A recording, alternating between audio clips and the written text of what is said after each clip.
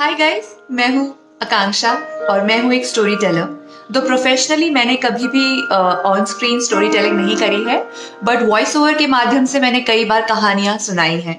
और मेरा पॉडकास्ट भी है जिसका नाम है इंक पॉडकास्ट। अगर आप मुझे फॉलो करते हो तो आपने ज़रूर सुना होगा मेरी कोई ना कोई कहानी को। तो मुझे बहुत अच्छा लगा कि काफ़ी लोगों को मेरी कहानियाँ पसंद आती हैं।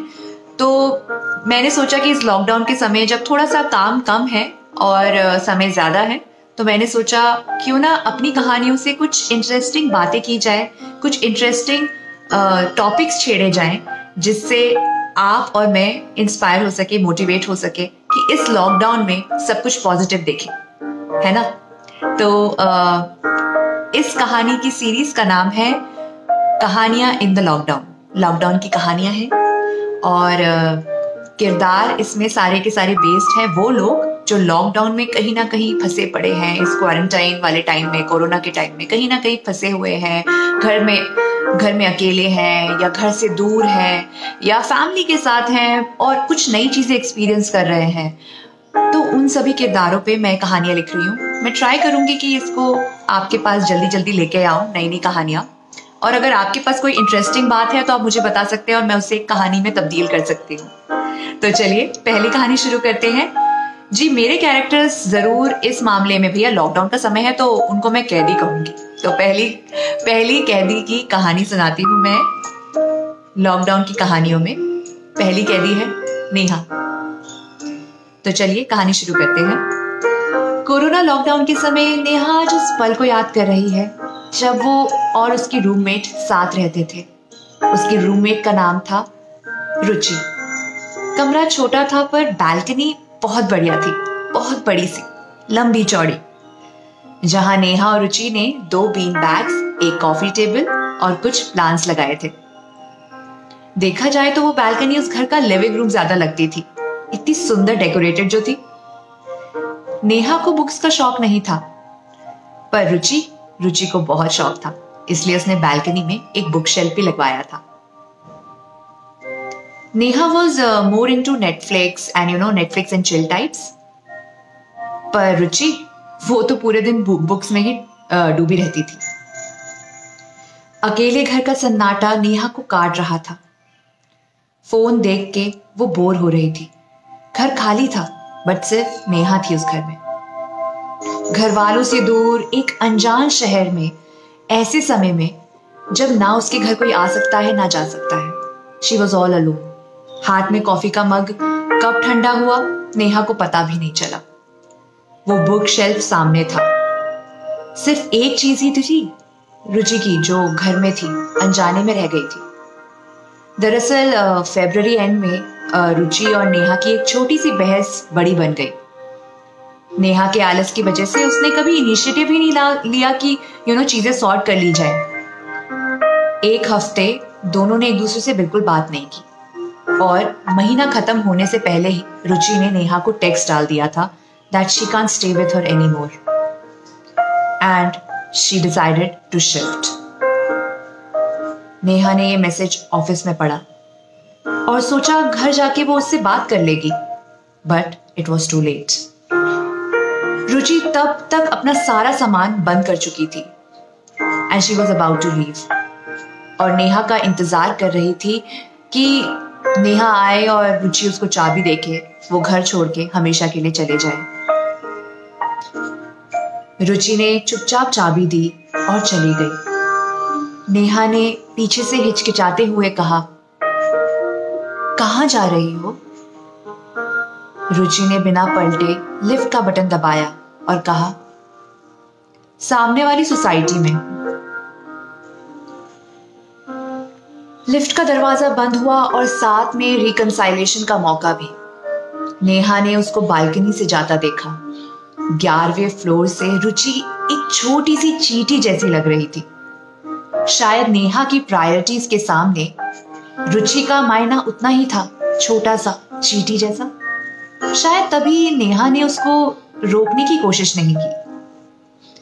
आज क्वारंटाइन के समय जब नेहा ने उसी बैल्कनी से नीचे देखा तो वो रास्ता खाली था, पर यादों ने उस खाली रास्ते में रुचि की परछाई को दूर जाता पाया। रुचि के जाने के बाद नेहा को कई बार खालीपन लगा, पर ऑफिस के काम ने उसको उसके बारे में सोचने का समय ही नहीं दिया। पर आज जब ऑफिस बंद हो गया है, लॉकडाउन हो गया है, तो वो रिश्ते जो पहले चींटी नुमा लगते थे वो उसको काटने लगे। पहले तो ऑफिस के धक्कों में उनकी चूटियां पता नहीं लगती थी, पर अब सब समझ आ रहा है नेहा को।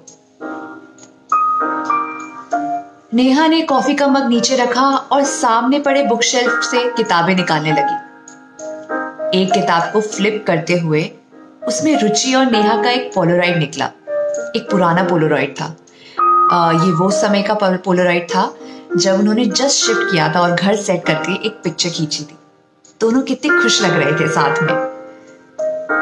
वो हल्की सी पोलराइड फोटो सडनली इतनी भारी हो गई, मानो जैसे यादों की भारी फ्रेम उस पर चढ़ गई हो। पर नेहा का ये फ्रेम, इसके ऊपर तो गिल्ट का पेपर वेट भी था। भागा दौड़ी भरी जिंदगी में ये छोटे छोटे मसले जो होते हैं ना, हम यूं ही मसल देते हैं, पर हम ये नहीं सोचते कि मसलों के साथ रिश्ते भी दब जाते हैं, जैसे नेहा ने रुचि के साथ किया। अब नेहा को याद आया कि कितनी बार उस झगड़े के बाद रुचि ने उससे बात करने की कोशिश की, पर नेहा घर से ऑफिस, ऑफिस से घर, और अगर घर भी पहुंचती तो घर में बंद कमरे में टीवी शोज देखने में ज्यादा इंटरेस्ट रखती थी, झगड़ा सुलझाने में नहीं। पर आज लॉकडाउन के दिन इस अकेले घर में नेहा बहुत उदास थी। अपने खाली घर की ओर उसने नजर घुमाई और हजारों यादें किसी फिल्म की तरह सामने आने लगी। ख्यालों की रेल से उतरते ही उसने अपना फोन उठाया। नहीं, उसने फोन नहीं किया रुचि को। उसने उस पोलराइड की एक फोटो ले ली और इंस्टाग्राम पे डाल दिया, और हाँ, रुचि को टैग भी कर दिया। आजकल कुछ ऐसा ही जरिया है ना बात करने का, चुप्पी तोड़ने का। काफी देर तक कोई रिप्लाई नहीं आया रुचि का। नेहा ने थोड़ी सी होप खो दी थी। वो वापस बैल्कनी में गई और रेलिंग पे खड़े होकर आसमान की ओर देखने लगी। तभी फोन का एक नोटिफिकेशन आया। रुचि का रिप्लाई था, बट रिप्लाई एक पिक्चर के फॉर्म में था। नेहा ने जल्दी से वो पिक्चर डाउनलोड करी और वो फोटो देख के हैरान हो गई, क्योंकि रिप्लाई में रुचि ने नेहा की बैल्कनी में खड़ी फोटो भेजी थी। नेहा ने यहां वहां नजर घुमाई और सामने वाली सोसाइटी की ओर नजर डाली। वहां माचिस की डब्बी जैसी बैल्कनी की कतारों के बीच एक बैल्कनी में रुचि को खड़ा पाया। शक्ल साफ नहीं दिख रही थी, पर नेहा ने उसको दूर से पहचान लिया था, क्योंकि रुचि के पास नेहा की एक चीज रह गई थी जो उसको दूर से ही दिख गई।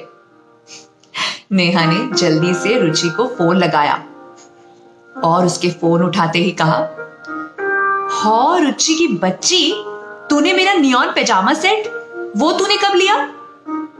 कोरोना से तो तू बच जाएगी, पर मेरे से कैसे बचेगी? और इसी तरह नेहा फाइनली गिल्ट की कैद से आजाद हो गई। क्वारंटाइन के समय उसने अपनी लाइफ की एक गार्ड खोल डाली। आप भी घर में बैठे उन पुराने रिश्तों को समय दीजिए जिनको आप पहले उतनी तवज्जो नहीं दे पा रहे थे। इस थॉट के साथ मैं ये कहानी खत्म करती हूँ। लॉकडाउन में कई कैदी हैं, सब घर में बंद, जिनकी कहानियां मैं आपके साथ शेयर करूंगी। शायद उनको सुन के आप मोटिवेटेड फील करें और उन्हीं कैदियों की तरह आप भी कुछ सीखें और समझें। आई होप आपको ये कहानी अच्छी लगी होगी। आप अपने कमेंट्स में, हमारे कमेंट्स में जरूर बताइएगा कि कैसी लगी लॉकडाउन की कहानियां मेरे यानी आकांक्षा के साथ। Thank you.